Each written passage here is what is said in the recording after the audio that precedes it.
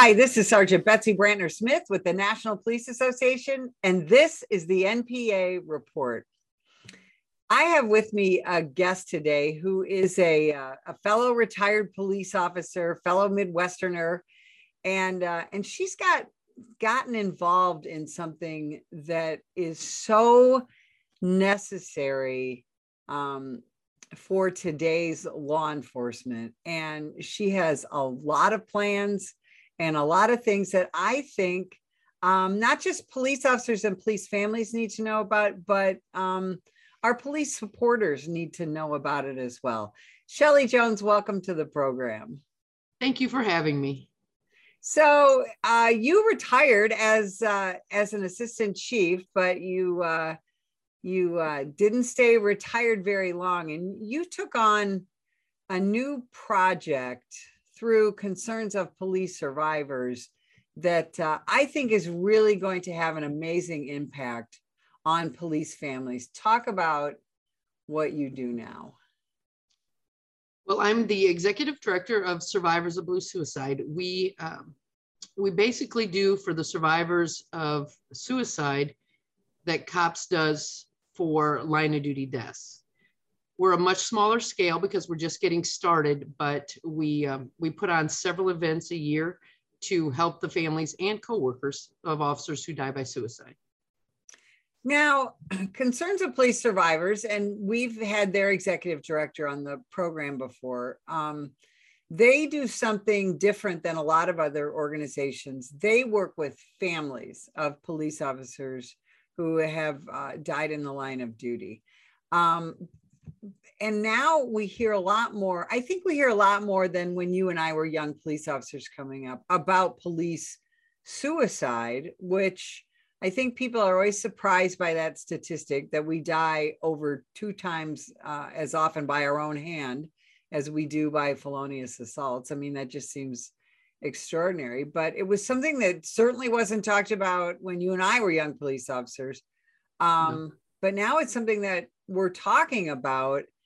But what you guys are trying to do is help those left behind, which is just phenomenal. Because when you are a police family and your officers died in the line of duty, there are resources for you. But when you're the survivor of blue suicide, what happens to people whose loved one has committed suicide in the law enforcement profession? You know, why did we need an organization to help with that, Shelley? Well, it's like you said, the families of officers who die in the line of duty have a lot of benefits and a lot of resources available to them. Historically, the families of officers who die by suicide have had none. They've had very little support or resources available to them. Most of them do not get benefits. Occasionally, some will get worker comp benefits, but most of them don't get any benefits, and there's been nothing out there for them. For years, COPS has been trying to figure out how they can help the families of officers who die by suicide. They are grant funded for line of duty, and COPS does not define what line of duty is. And so they were trying to figure out how they could help these families, and they determined that they didn't have the capacity to literally triple in size. So I made a presentation to them in January of 2020 on how we could help these families, and they all voted to help start a separate new organization modeled after COPS to help these families. And so that's how Survivors of Blue Suicide was started, was by the gracious hearts of Concerns of Police Survivors, and Law Enforcement United also participated in helping this organization get started. Now, Shelley, for our audience who are not involved in the law enforcement profession, what is the difference between a line of duty death and either an off-duty death, where you die, we might die of disease or a car accident or whatever, and then suicide? Why is that all have to be separated? A lot of it has to do with statutes and the way things are defined. Right now, suicide is not considered line of duty. A lot of suicides are very much job related, but they're not identified as being line of duty. And officers who die off duty, for example, in a car crash, there are not benefits available to these families. Line of duty death, there comes benefits. There's a lot of fundraisers, the PSOB benefit, workers' comp, all of those. And there's a lot of resources available to the families and coworkers of officers who die in the line of duty.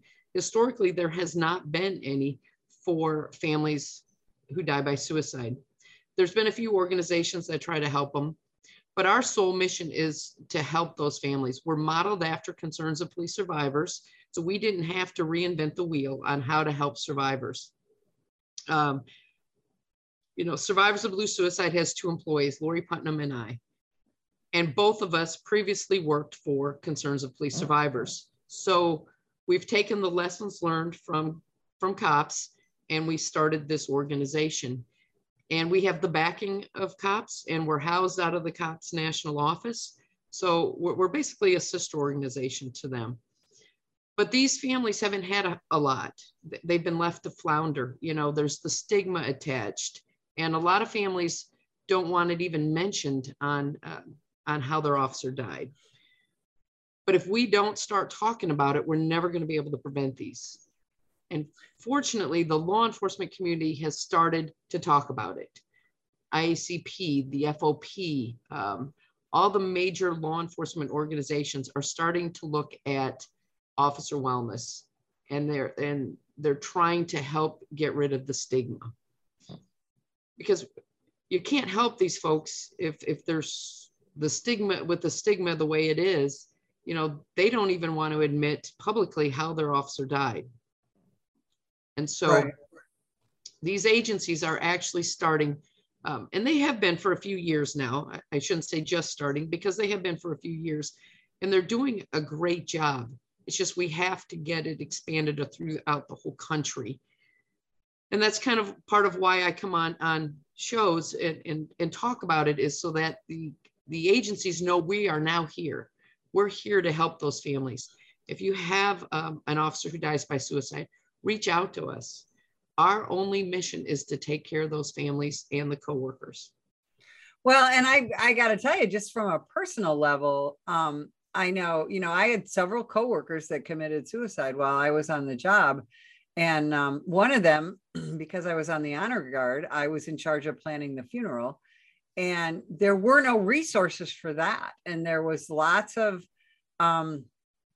discussion on even what kind of funeral you have for a fallen police officer who commits suicide. Do they get all the pomp and circumstance of a line of duty funeral? And I'm sure, there's some people listening thinking, well, what difference does it make? It makes all the difference in the world to not just the family, but really, especially to those law enforcement coworkers who, you want your colleague honored, but then there's also some confusion and anger about, and even guilt about, why did they commit suicide? Was there something we should have done? Was there something I could have done? All those different things. And so, do you guys have resources to help with all of that? Yes, we if an agency reaches out to us, we'll help them navigate that. One of the big things with the funerals, and I have heard horror stories about funerals where officers, they can't be buried in uniform. They don't get an honorable funeral. If officers want to go, they have to take vacation time to go to this officer's funeral. To the opposite end of that spectrum, to a full-blown, basically line of duty death funeral. And there's always that worry, and that if you glorify this, you might have more suicides. Okay, I have never heard of an officer taking their life because another officer received an honorable funeral. Funerals are for the families, and to honor the service. You're honoring how that officer lived and their service and sacrifice to their community. You're not honoring how they died. It's like if somebody dies of cancer, you're not honoring the fact they died of cancer, you're honoring the life that they lived. And so we very much recommend that you provide that honorable funeral for those families. And it helps the healing process, and it helps the coworkers. They get a chance to honor that officer. They get a chance to say goodbye. And with suicides, it's like you said, there's so many questions. There's the survivor guilt. There is the, why would they do this? Why would they do this to their families? How could they do this to their families? What did I miss? How could I have helped this? Or how could I have prevented this? And the thing is, a lot of times you're never going to know why. And that is one of the hardest things for the survivors of suicide, is you don't always know why. A lot of them just come out of the blue. They just have no idea that their officer was even suffering. And I've talked to several officers who have tried to take their own life. And they said, it's not that I wanted to die. I didn't want to hurt my family. I wasn't even thinking about things like that. I just needed the pain to stop. The pain was so great, I needed it to end. And so we completely recommend that you give them that honorable funeral, because it's for the family and for the coworkers and for the community. If we're trying to take the stigma away from it, why are we trying to hide it? Yeah, that's a great way to put it, because we really have swept this under the rug for far too long in this profession. And I know one of the things that you guys are trying to do is have a place of honor for those officers who have taken their own lives. We have the National Law Enforcement Officers Memorial Wall in Washington, D.C., and that is a place of honor and a place of healing for not just families, but for all of us in this profession. I mean, that is our wall. But victims of suicide don't go on that wall. That's strictly a line of duty death situation.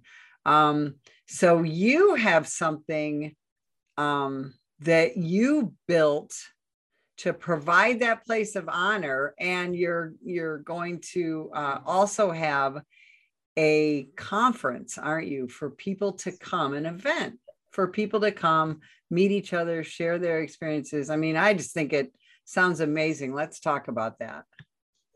Well, last year, we held our very first national conference memorial event in Blue Light Visual. It was a very small event because we were just getting started, and COVID was out there. And so a lot of people didn't want to travel, but we had to have that first one to get it started. Well, we revealed at this conference a granite wall. It's a movable granite wall, and it weighs 200 plus pounds, and it's not easily moved. And every time I have to take it somewhere, I panic that it's gonna get damaged somehow. But we created this wall and we surprised them. And I got to tell you, those families were speechless. They were so honored because they actually got to etch and rub their officer's name onto a piece of paper, just like the line of duty death families do in Washington, D.C. We anticipate in the next few years to have a permanent home for this and create a memorial. And these slabs of granite that we currently have will be part of that memorial wall. And these names that are on that will be forever displayed. And these families, they need that. They need to know that their officer is not going to be forgotten. It's just like a line of duty death. One of the survivors' biggest fear is that their officer is going to be forgotten. And these families don't want their officer forgotten any more than anyone else does, And so this year we've moved it to Indianapolis. It's kind of more in the Midwest. It's cheaper. These families don't get the benefits that line of duty death. So we're trying to make it as cost effective as we can. And it's in a central location. and we're going to be in Indianapolis, and we're going to have our wall will be there. And any family member who attends, their officer's name will be on that wall. We don't put all officers' names because some families don't want it known. There's the stigma that we talked about, but they don't want their officers' names. So the only ones that we will put on the wall is when a family member comes. And we don't care if it was 50 years ago. If a family member comes and registers with us, we will put their officers' names on that wall. Now we verify that some of the facts of the case where they died, but we're playing catch up for 50 years. You know, when you go to the candlelight vigil, they're still adding names from the 1800s and onto their wall.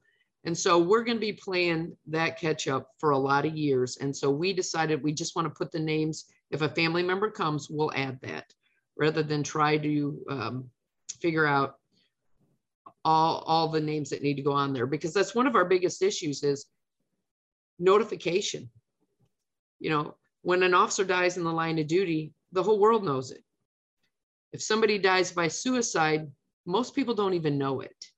And so, you know, we rely on agencies, we rely on COPS chapters, we rely on FOP members to reach out to us to let us know. We rely on all these things. And we would hate to say this is all of the officers who die by suicide, but then we missed one. Right. How devastating. That would just be adding more trauma to that family. So we're honoring any officer whose family member attends the conference. So how do they reach out to you for possible inclusion on that wall? Survivorsofbluesuicide.org. Just go to our website and you can register. You can sign up with us. We also have Zoom sessions 4 times a month for survivors. We have a spouses, a parents. We're just trying to start an adult children. And then we have anybody who wants to participate. And we have educational sessions in that. So they can just sign up with us. We send them out that information, and we'll get them the information about the conference. And the information about the conference, the memorial event, and the Blue Light Vigil is also on the website.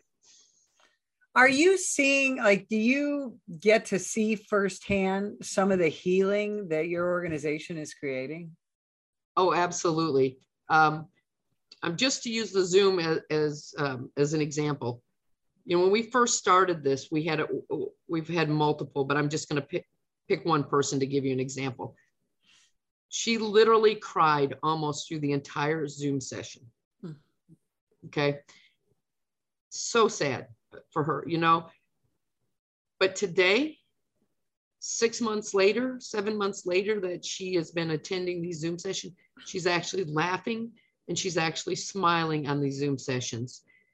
Now, are all of is all of her grief and sadness gone? No, it's not. It will be a lifelong thing for her. But she's actually able to smile and laugh where she wasn't before. And we also have put on a couple retreats. We've put on a parents, we put on a spouses, and we have a coworkers coming in April. If anybody wants to attend, it's sponsored by Motorola Solutions Foundation, the nonprofit side of Motorola. It's sponsored by them. They can register with us still. The deadline date is passed, but we'll do everything we can to get them into it, okay? And that's any coworker. But the faces that you see when they arrive at the retreats is so much different than the person you see leaving the retreat. We had one spouse who said, one parent who said, I feel like today is the first day of the rest of my life. Boy, that just has to feel it is so good. And that's the thing, you have the Concerns of Police Survivors model to base this on. And and they have been so incredibly successful. And I believe what you're doing is saving lives again, and the lives of the family members and the coworkers of our brothers and sisters. Shelley, tell us again where people can go to find out more information about the organization and learn how they can attend the conference? survivorsofbluesuicide.org, and you can get the information off of our website, and they just click on register for the conference, and it's that easy. And we would be honored to honor their officer. Shelley Jones, thanks so much for spending time with us today. And if you would like more information about the National Police Association, visit us at nationalpolice.org.